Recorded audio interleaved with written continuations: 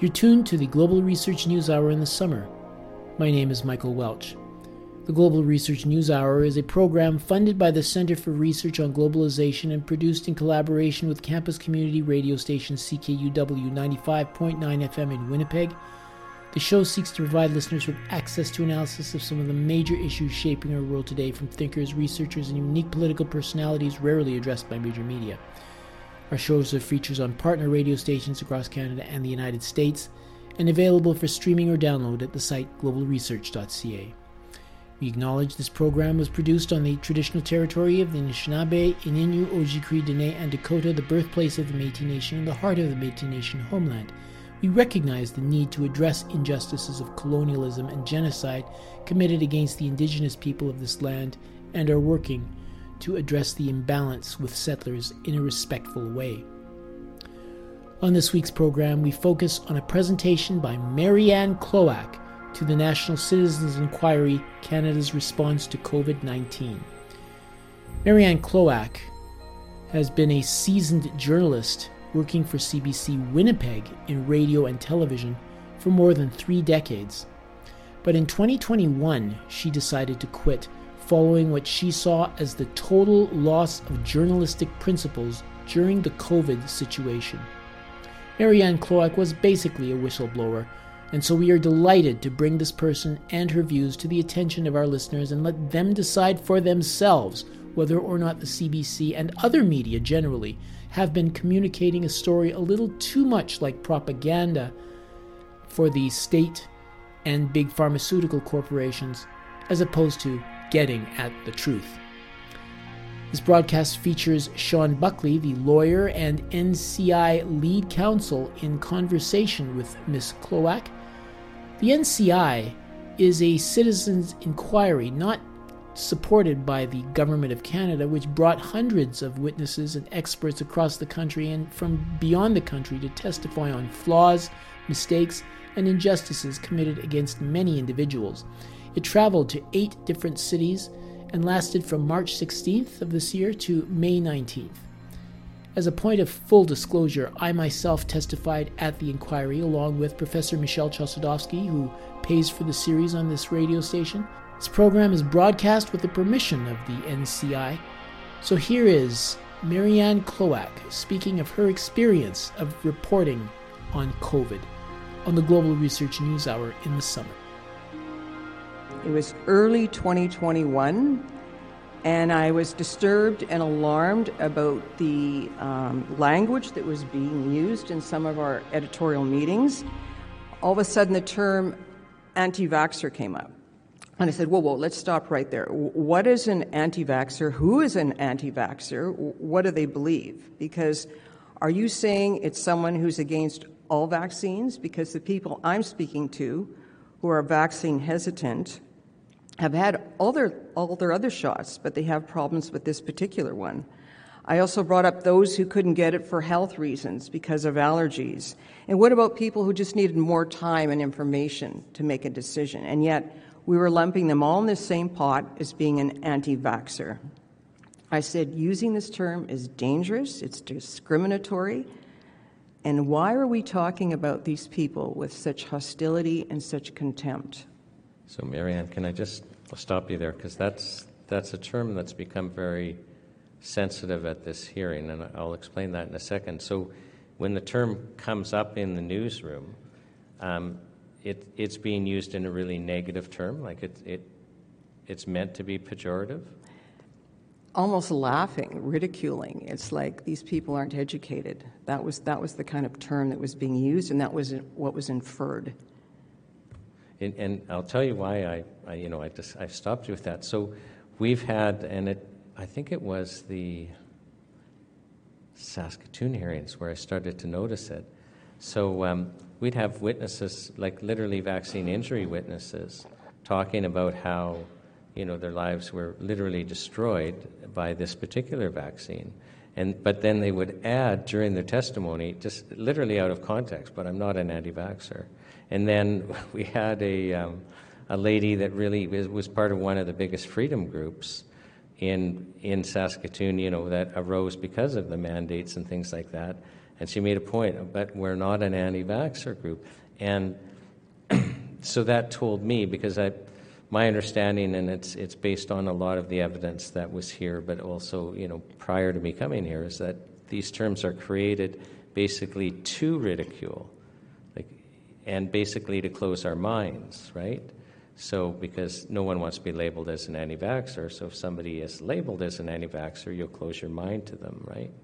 So it's just interesting. I'm sorry to stop you, but it's interesting to hear, because you basically used, laughter as a description, that these people would be laughed at within a newsroom. And I think that was the prevailing consensus in the newsroom, that if you were educated and if you were intelligent, you got the shot. To question it meant you weren't intelligent, which really flies in the face of critical thinking, and it's opposite of journalistic practice. In June of 2021, the Manitoba government had carried out its own survey on vaccine hesitancy. And we'll just pull up your slide for a second. There we go. Got it? Okay.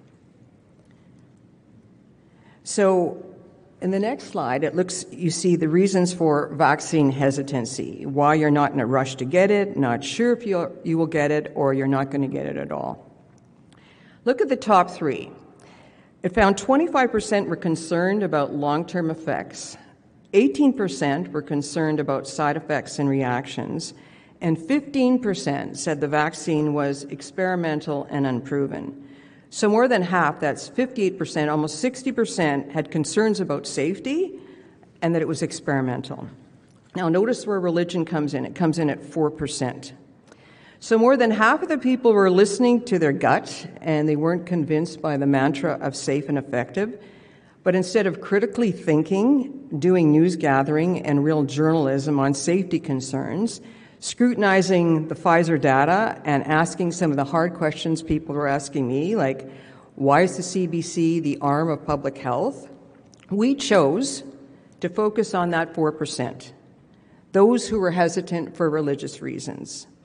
So our mission at the CBC now was to educate these people, or for that matter, educate anyone who was vaccine hesitant and eliminate it, because surely if they were educated, they would have changed their mind. This to me was arrogant, it was condescending, and we were telling people what to think because we didn't trust them to think for themselves. Our tone implied they were a danger to society if their thinking didn't fall in line with the narrative.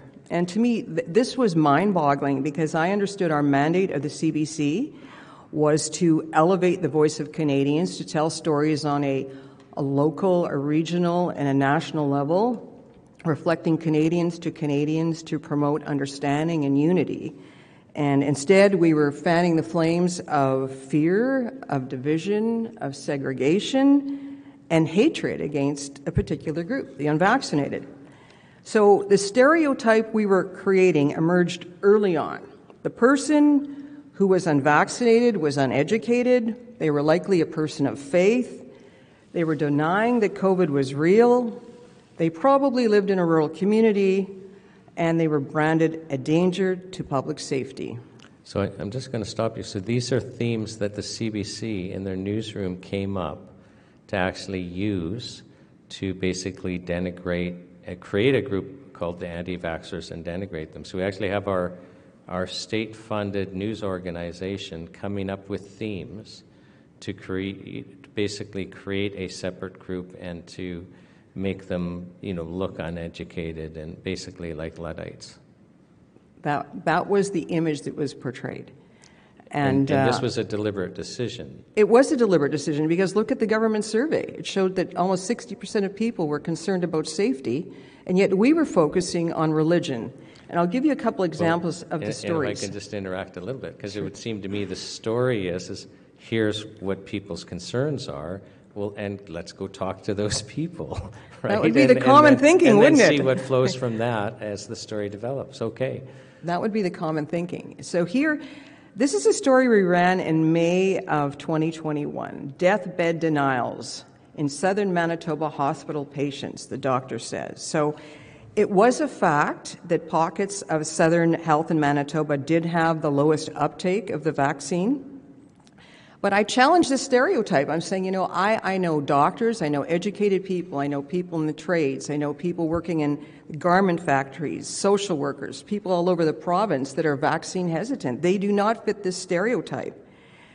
But many of them by now were too afraid to be interviewed because they knew it wasn't safe. They knew what would happen to them, that they would be labeled, stigmatized, and they would likely lose their job. Here was another story we did in targeting people in faith communities that we ran a few months later, and that was in September of 2021.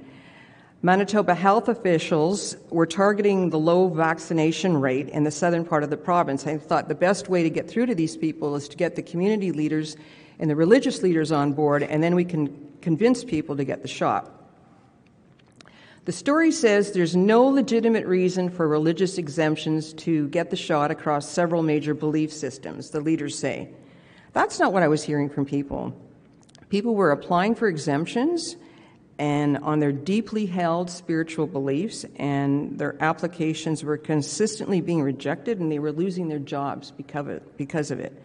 And these were gut-wrenching stories of people who are calling me and saying, I'm being escorted out of my workplace right now. I can't believe this is happening. I'm being discriminated against because of my faith. And they said, where's the right to religion, freedom of religion, and where's the right to bodily autonomy? And where was the CBC, and why weren't we telling their stories?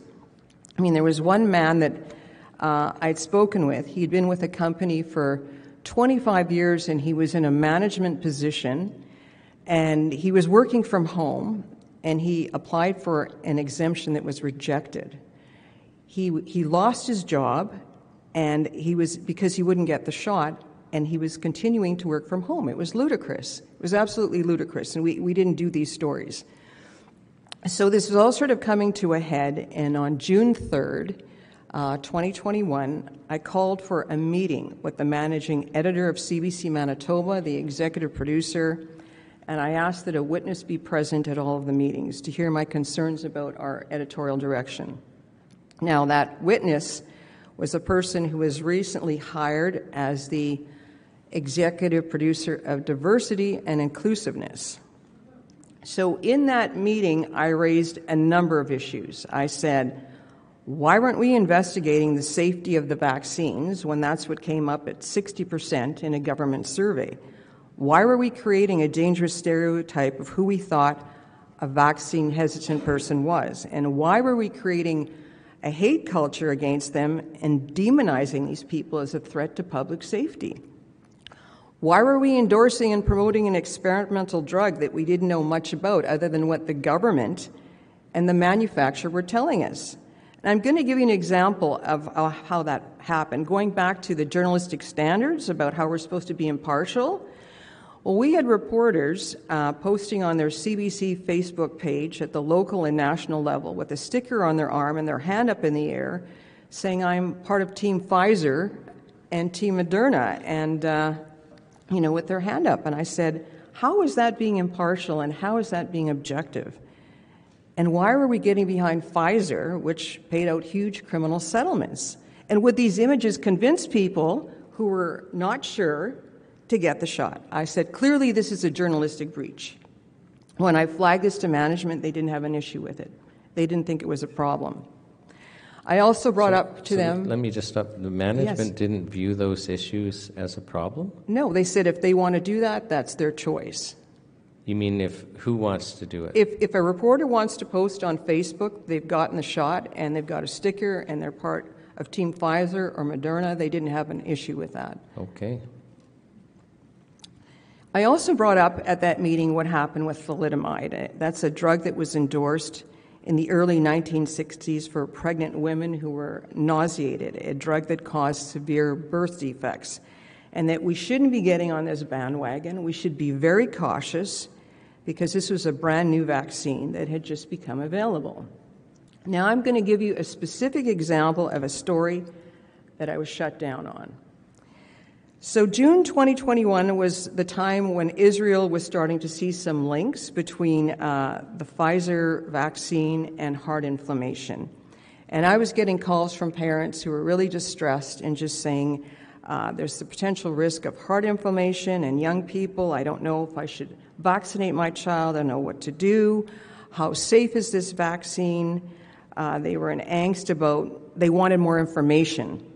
And at that time, the Center for Disease Control and the FDA had put a warning on their fact sheet about rare cases of myocarditis.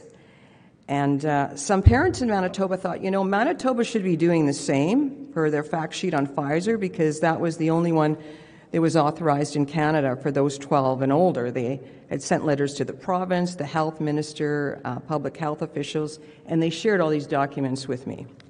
So I pitched this story on the June 3rd meeting, and I was given the go-ahead, and I interviewed several parents. And I approached this story like I would approach any other story. Is this true? The government and the manufacturer are saying it's safe and effective, and yet we've got parents worried about some evidence that's emerging that there could be some health concerns. So I set out to newsgather, investigate, do the research, and find the answers to the questions people were asking. And for me, this story was reflective of that 60% where people were saying, this is what we're concerned about. So I thought, great, we're going to do a story that public has a right to know. And these were some of the things that parents said to me on the record. They said, giving youth a drug that's still in the trial phase is a terrible idea. It's dangerous. They wanted to know who would be responsible if their child had an adverse reaction. Most troubling, in their opinion, was that some of these children didn't need to have their parents' consent to get the shot. Why was the state taking control of their children? They were asking me this. This is all credible and legitimate questions. They were fed up with their kids being threatened and bullied in and out of school for not being vaccinated. I'll tell you one story. There was a rural community, and this mother phoned me, and there were two families. One family was vaccinated, one wasn't, and the daughters were best friends. And one of the daughters said, well, if you want to get the shot, you can come over to my house on the weekend, and my mom will take you, and your mother never has to know. So that was the end of that friendship. That was the end of that, and it divided the whole community. And these people were questioning. They were asking me, they were saying, well, if this vaccine is safe, then why does someone who's vaccinated have to be afraid of someone who's unvaccinated? Very logical questions. And they were angry with the CBC. They expressed that to me. They said, why was the CBC and the media cheerleading the government's message that the vaccine was safe and effective? Because they weren't convinced by it.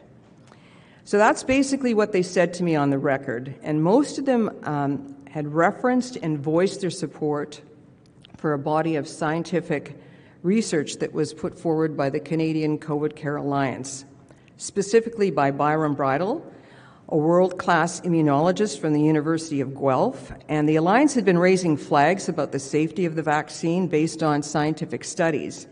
And they'd even filed a petition with the federal government, and they were calling the feds to suspend the use of the vaccines in children, in youth, in adults, in women of childbearing age, until there would be long-term and short-term safety trials that were completed, and this would be published in peer-reviewed journals. Many of the parents I spoke with had signed this petition. Certainly this was newsworthy and something the public had a right to know. I mean, these were Canadians that were voicing a different or dissenting voice, and up until now, all we were airing and publishing were experts aligned with the government's view. This is a story I thought that would bring some fairness and balance to our one-sided coverage, and it would punch a hole in the narrative. I contacted the Alliance, and I spoke with a scientist by the name of Stephen Pellick. He's a highly reputable scientist. He's a professor of neurology in the Department of Medicine at the University of British Columbia. He had been doing COVID research in his lab for 2.5 years. He also published more than 200 scientific papers over the course of his career. He praised the parents I interviewed, and he said, they're wise. They're wise to question this narrative, because he had serious concerns with vaccinating children with this new vaccine. He shared with me the Pfizer data that showed with children, there's the least amount of data from testing on whether there's a long-term or short-term side effect. So according to the document I was looking at from Pfizer, it was just over 1,130 adolescents between 12 and 15 in the U.S. were vaccinated in phase 3 trials. And in his opinion, that was problematic.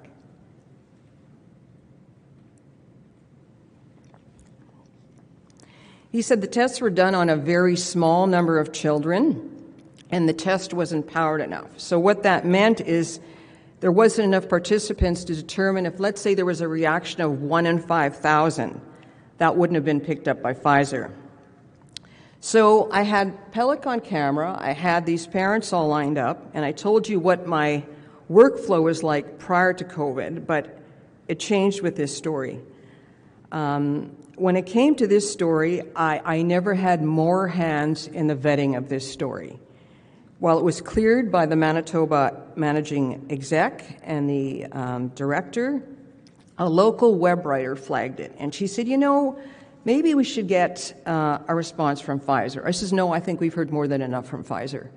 Then she said, I don't think the vaccine is still in the trial phase. And I produced a document saying it is until 2023. But she sent out an internal email to several people in the newsroom, and she decided that my story should be forwarded to the Toronto Health Unit. Now, this is a special unit within the CBC, and she wanted them to do a final vet of my story. So now the CBC Toronto Health Unit was in charge of my story.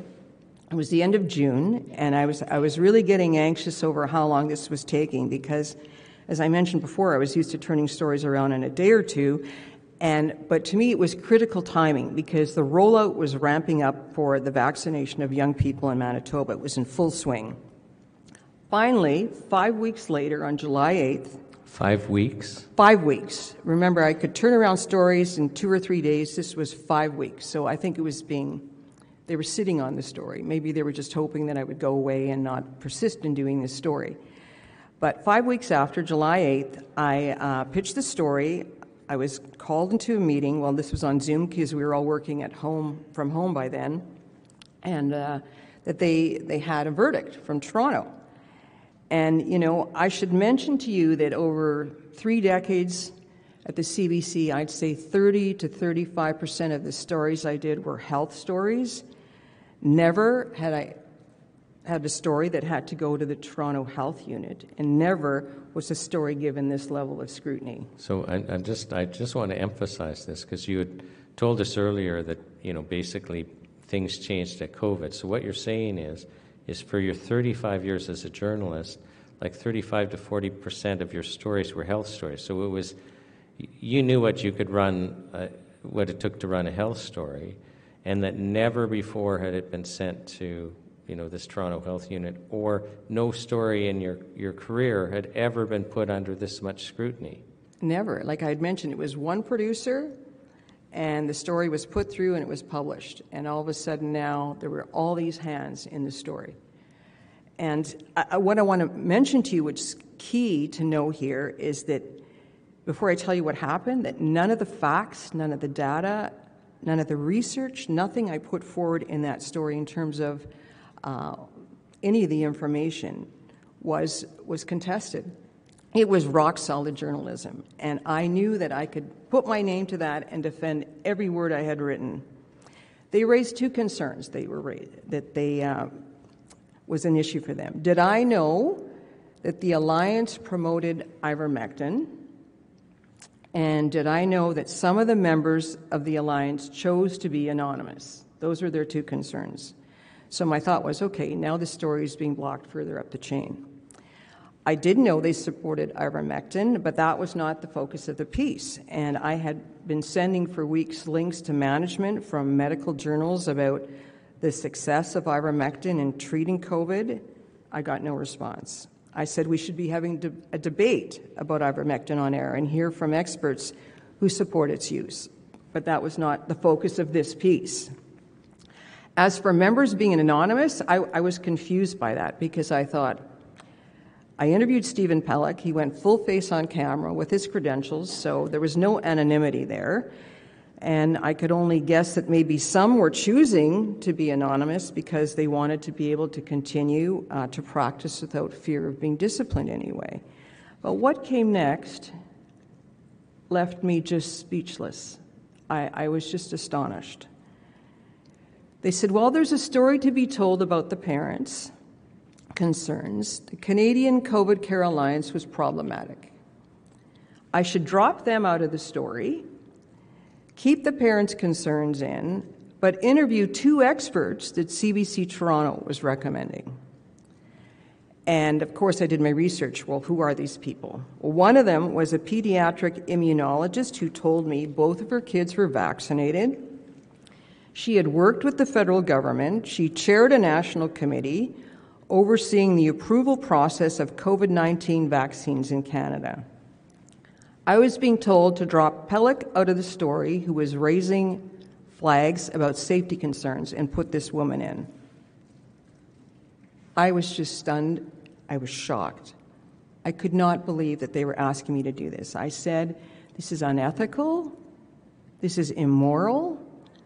You're violating all our principles of fairness and balance and accuracy and being impartial and acting with integrity. And I says, what you're asking me to do is dishonest and it's manipulative. The parents I had on tape, I'd interviewed, they were backing the science of bridal. And to include them in the story but leave the alliance out, to me, defied logic. It didn't make any sense. We were effectively censoring people in the scientific community with impeccable credentials because they just didn't fall in line with the narrative. I said to the managing editor, I'm standing down. I'm walking away from this story. I'm not going to do what you're asking me to do. I've invested too much in this. I'm not going to sell these people out. And why should I have to include 2 doctors that Toronto has picked out? And then I think, like, what if this story had made it through and it went national? Wouldn't that have changed the narrative across the country? If parents had been armed with this information, would we have seen fewer vaccine injuries? Can I just stop you? Because another thing just kind of occurred to me when you were sharing that story, and you mentioned how they were actually critical of the CCCA. And I'm thinking, well, just wait, so people that don't know the term, so that stands for the Canadian COVID Care Alliance. And my understanding is, if it's not hundreds, it's thousands of scientists and doctors. Like, we're talking very credentialed people that have formed an organization to basically look into COVID issues objectively and to provide fair and balanced information. And, if that leads them in a direction that goes against the government narrative, but isn't the fact that that group formed and exists itself a story that should be covered? Like, let alone cutting them out of a story, I was just thinking that in itself is somewhat fantastic and likely would be a story. And they formed specifically because of COVID and to give an alternative perspective. And I had pitched, let's do a story on them, but it was like they weren't interested in it. They weren't interested in hearing what these people have to say because they figured they supported ivermectin, so they didn't want to do any of those stories. And just to give perspective, because I know when we had a conversation, and likely you'll get to it, that you, like a reporter, will go to a demonstration on an issue where there's like 12 people and report a story, but like when tens of thousands of people don't, or show up for a demonstration, it might not be covered if it's going against the government narrative now. So just kind of along those veins, like just even the size of the CCCA itself is quite... The numbers. Yeah, and something. The fact that they had filed this national petition was huge. They were saying, no, we need to stop. We need to pause. We need more information before we roll this out across the country for young people. And that story was shut down. You're listening to the Global Research News Hour, funded by the Center for Research on Globalization and produced on campus radio station CKUW 95.9 FM in Winnipeg, with speaker, former CBC journalist Marianne Klowak, in conversation with National Citizens Inquiry lead counsel Sean Buckley on her departure from the CBC. Here's more of that conversation. And that was the death of journalism for me, July 8th, 2021. Instead, we were clearly pushing propaganda. So I had to call back everyone, and I thought, how am I going to handle this? So I apologized, and I told them the truth, and it was shameful, and it was humiliating, because these people had put themselves on the line to tell me their story. And I said, this is why I can't do it, this is why I won't do it, and it wouldn't see the light of day. And I said, I'm sorry that I have failed you and I have let you down. I didn't go to work the next day because I thought I have to strategize. How am I going to deal with this? Do I quit right now? Do I stay and try to push stories through even harder? So the following day, I asked for a conference call with the managing editor, the exec, and the witness. And I said, here's the deal. I says, you know that story was solid journalism. I'm asking you to publish it. You have that power. And I said the timing was key as the province was ramping up the vaccinations of young people. It was urgent that this critical information get out there. And I said, I'm asking you to do this despite what Toronto has said. And if they wouldn't, I could no longer continue to work in this environment. They didn't publish it. It was also at that time I decided I had to start reaching out to other journalists because I felt like I was just losing my mind. Surely other people were seeing what I was seeing. And I did reach out. I reached out locally to a competing network. I also talked to someone south of the border. Through internal email at CBC, I sent out notes saying, this is what I'm seeing. What are you seeing? And I didn't hear back from anybody, so I thought, I'm going to call the CBC union. I called the CBC union, and they said, oh, yeah, we're getting all kinds of calls about people concerned about our bias reporting. And I said, well, where are they? Put me in touch with them. And she said, oh, no, they're not. It's staying with the union. They're not going to go past the union. I says, what does that mean? And she says, well, they're not prepared to do what you're doing. They're not prepared to go all up the ladder and call, power to account. So then I reached out to somebody, and I guess, I understand that because I was sort of at the end of my career, but a lot of the journalists that were calling the union were midway in their career, and they were afraid of losing their jobs.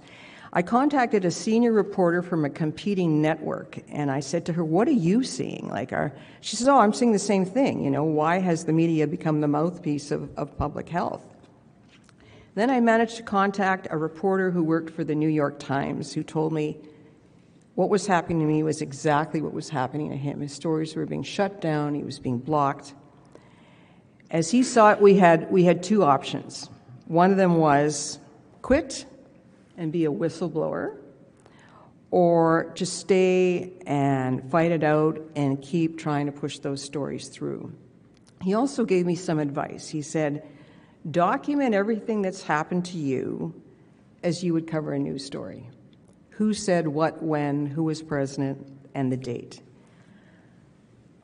I was just reeling from all this because I thought, we have betrayed our audience on a massive scale. Massive. And even the CBC acknowledged that erosion of trust in a blog that was written by the editor-in-chief, Brodie Fenlon, in March of 2021. 49% of Canadians think journalists are purposely trying to mislead them. About half of the 1,500 people of the Canadians surveyed felt the CBC was more concerned with supporting an ideology or a political position than informing the public, and that the media was not doing well at being objective. How is the CBC going to rebuild trust in journalism?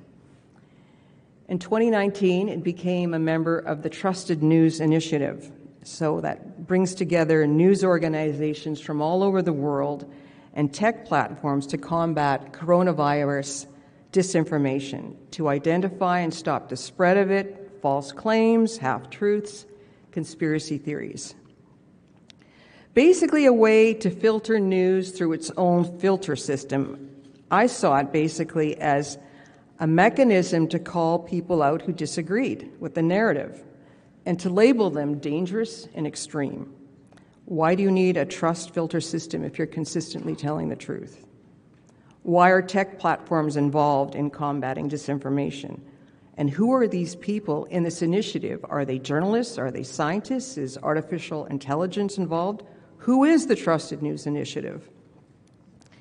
This was an effective way to stop the flow of information, to censor one side, skewed reporting, and labeling opposing opinion and thought as disinformation.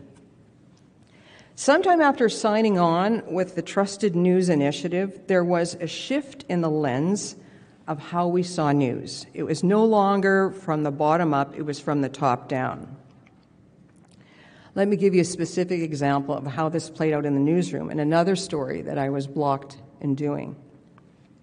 I'd gotten a tip about a peaceful protest in Winnipeg about vaccine mandates, and it was in September of 2021. There was about 2,000 people out on the street. We didn't cover it because it was decided at the editorial level these people were spreading disinformation. This was just unbelievable. I was stunned because I had been sent in, to cover stories and do live hits from protests with 12 people present. But we were going to ignore a group this large and not send a camera and find out what these people had to say. I thought not only is the size of the group newsworthy, it was the fact that it was both vaccinated and unvaccinated people were walking together, and they were united in their opposition to vaccine mandates. I'd gotten a call from someone on the protest line who says, "Where's the CBC? There's people here that are cutting up their vaccine passports as a show of solidarity against the mandates." And I thought, wow, this is a great story. This is great visuals. This is a powerful story of people at the grassroots uniting. Why wasn't the CBC there? It was a decision made at the top level that rather than looking at the news that was unfolding on the ground.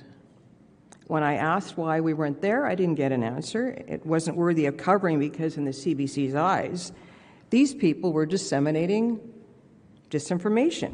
How could we say that if we never even spoke to any of them? We ran a few lines of copy that day saying more than 250 people in Winnipeg held a protest against mandates. That was misleading and it was a half-truth.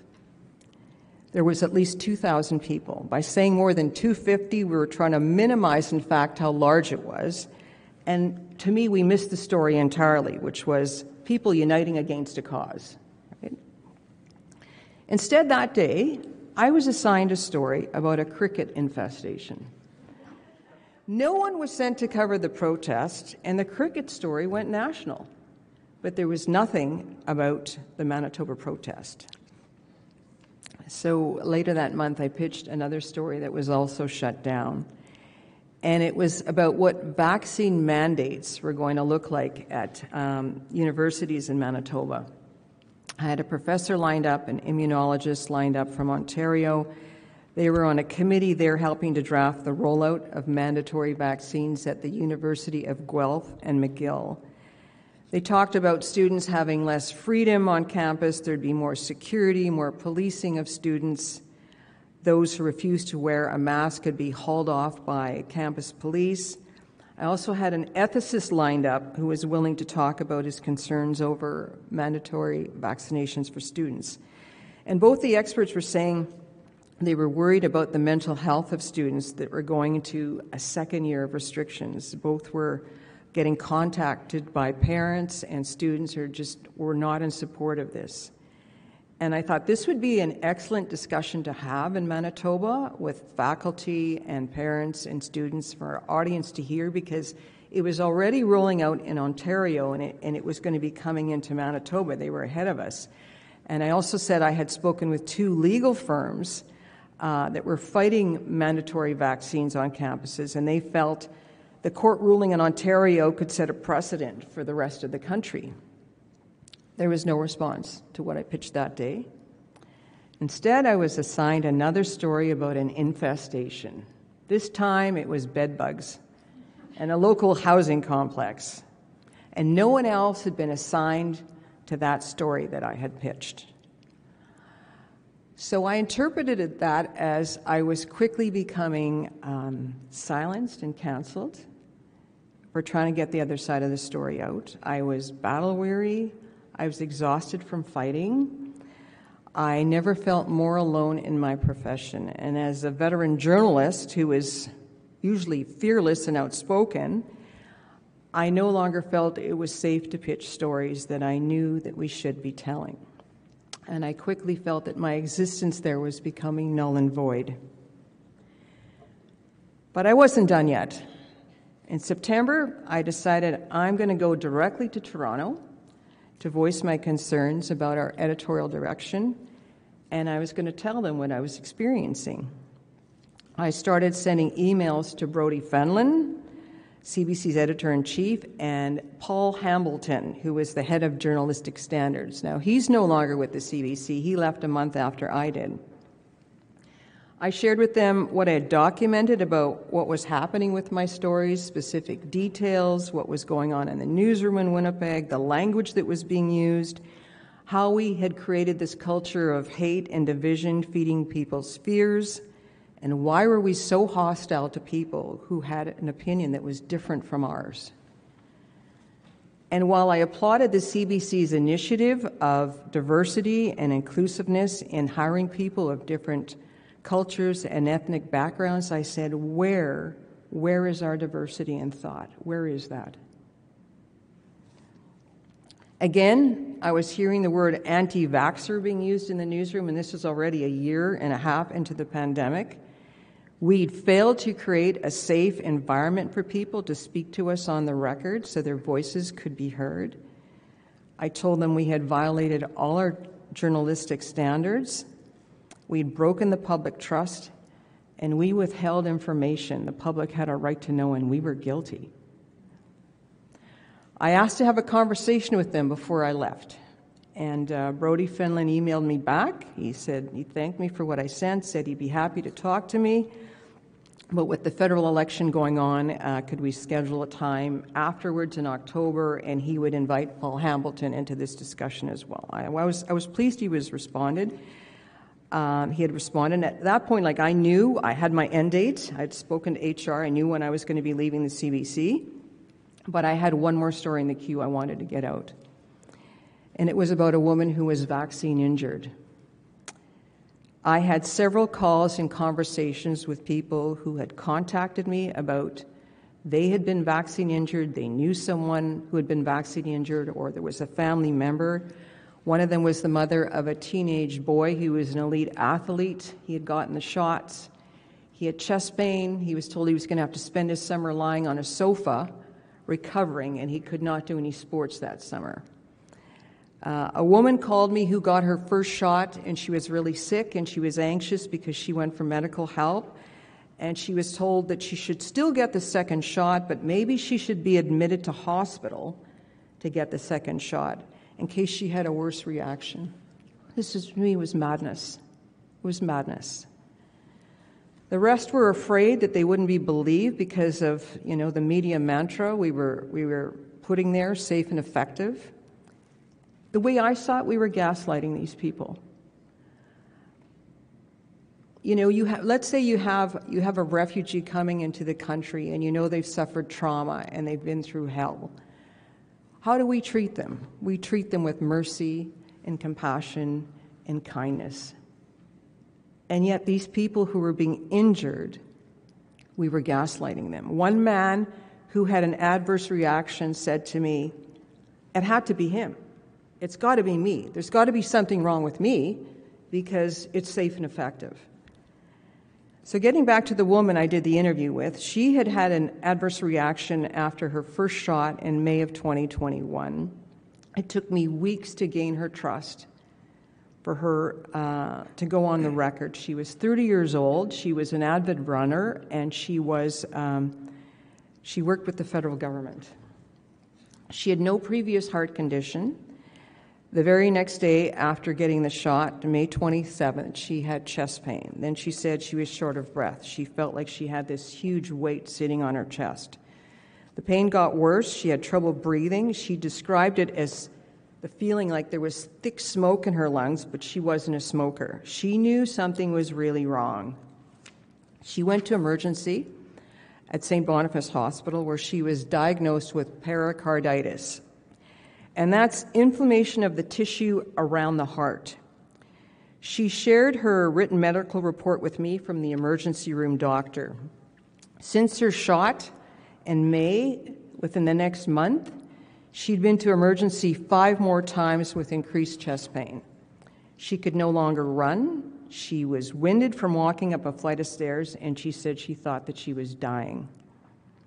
And I had interviewed a cardiologist as well who told me if there's damage to heart cells as an adult, they don't regenerate. The damage is permanent. And yet we were running stories saying take a couple of Advil and there shouldn't be any lasting symptoms from heart inflammation. This woman was on anti-inflammatory medication for months. She was battling depression and anxiety because she was no longer the outgoing, active, happy-go-lucky person she used to be. She also told me how difficult it was to get someone to document what happened to her as an adverse reaction. She said the first doctor who diagnosed it was hesitant to put it in writing. Some doctors didn't know how to fill out the form. Finally, a nurse had filed it for her, and that was another story I pitched. The problems with doctors reporting adverse reactions in Canada. They have to download a PDF. Takes about 15 minutes to fill it out.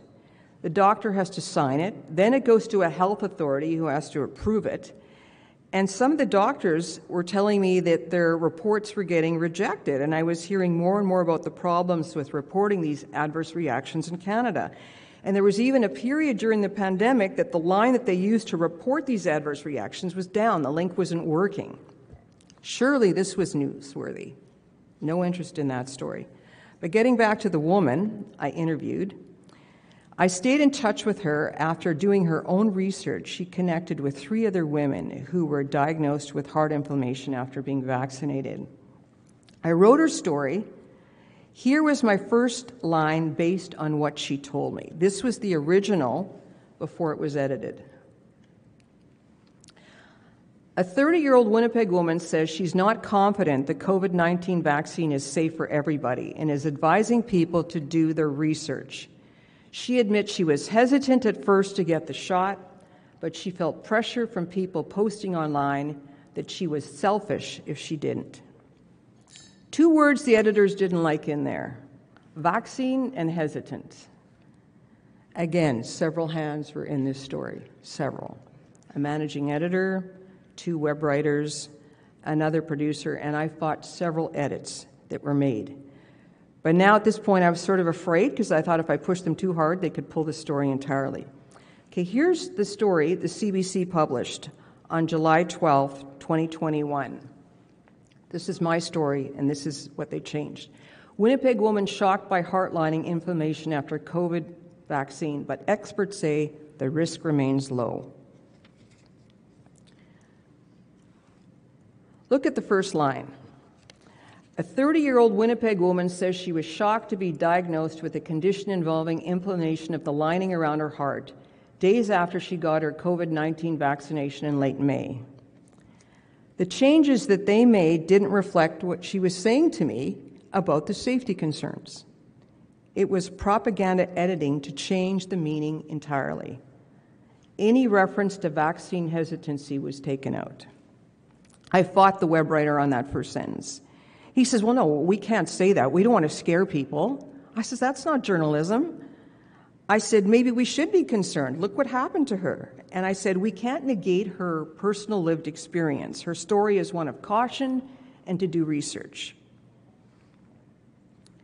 And if you look at the next sentence, which says, but a Winnipeg cardiologist says despite concerns about heart inflammation, vaccines are preventing illness from COVID-19.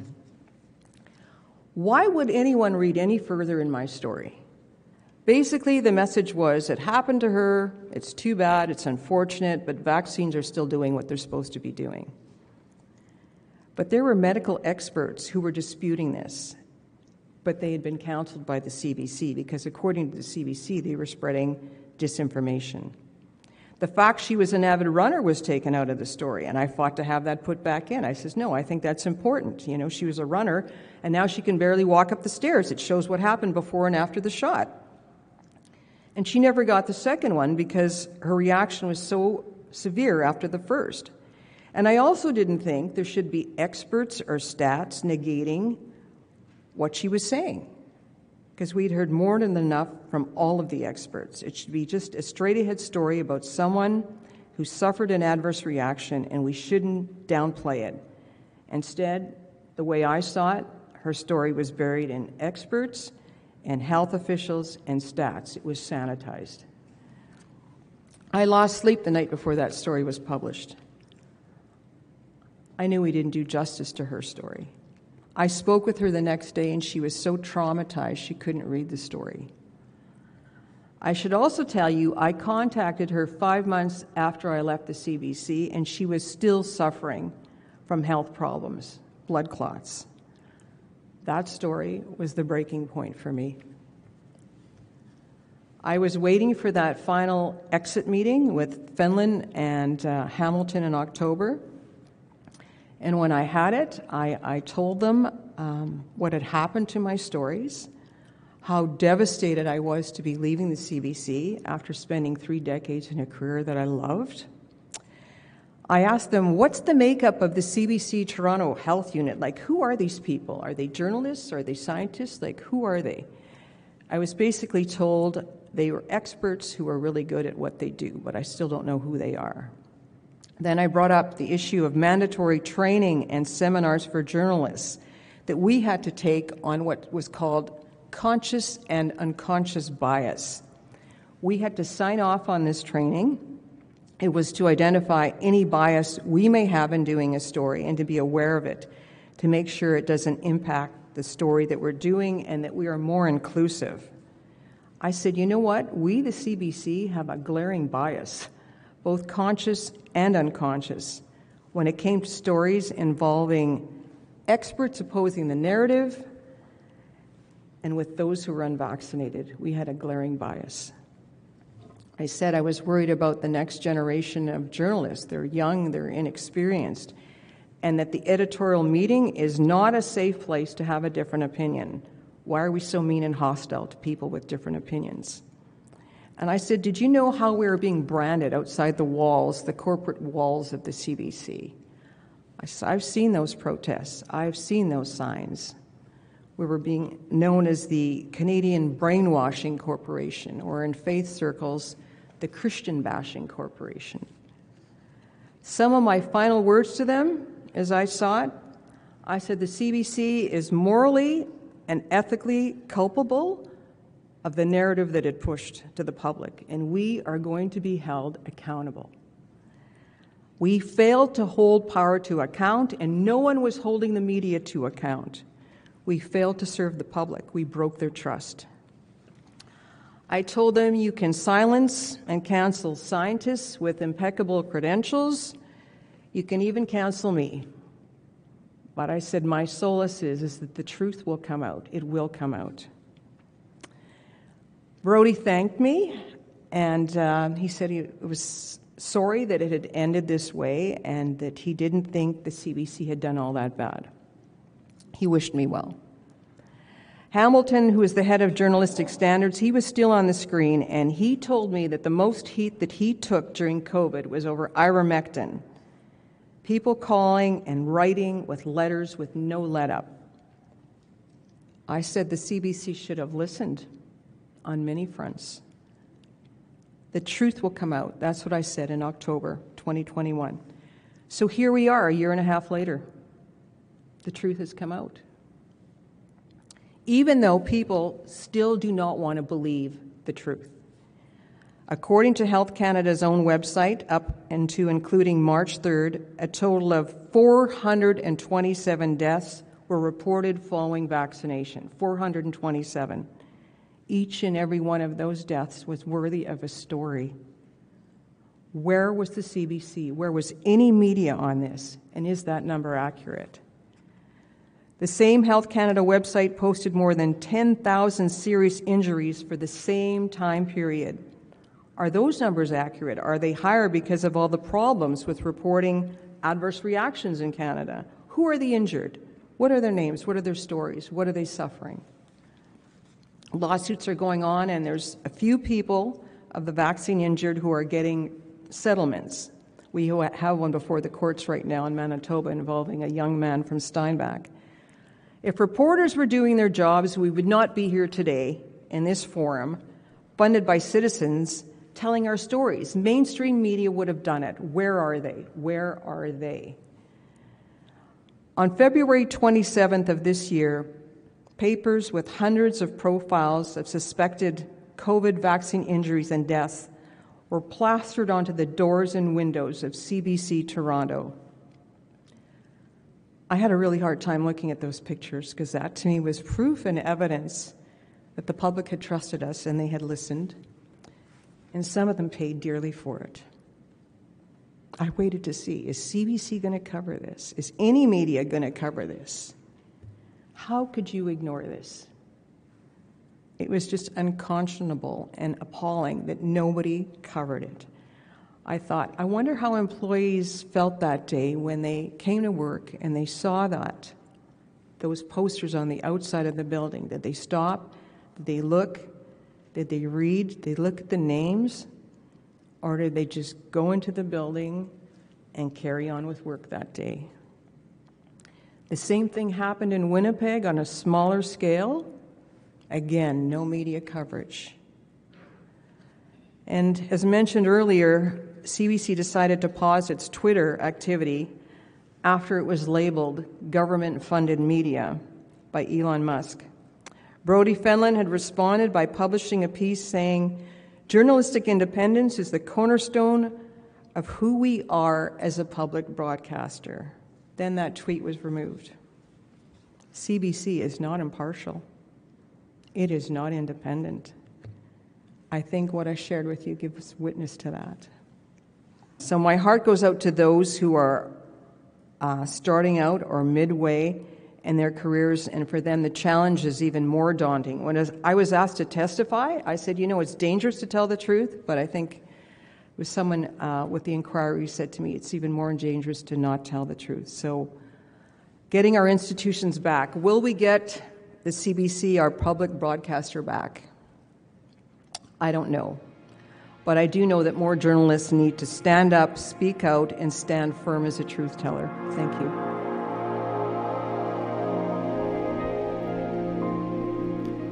On the Global Research News Hour, we've been hearing from whistleblower Marianne Klowak on her reasons for departing Canada's public broadcaster, the CBC, after more than 3 decades of service to this institution. Anyone who wishes to see the entire account, including dialogue with the NCI commissioners, can go to the website nationalcitizensinquiry.ca, click on Hearings, then on Testimony, and then go to the Ottawa video and find her presentation on the second day. You've been hearing from the Global Research News Hour in the summer, paid for by the Center for Research on Globalization and produced at CKUW 95.9 FM in Winnipeg on the traditional territory of the Anishinaabe, Ininu, Oji, Cree, Dene, and Dakota, the birthplace of the Métis Nation and the heart of the Métis Nation homeland. Music this week was Shifting Sands from Purple Planet Music. It can be found at purple-planet.com. My name is Michael Welch. Join us again next week for more special programming.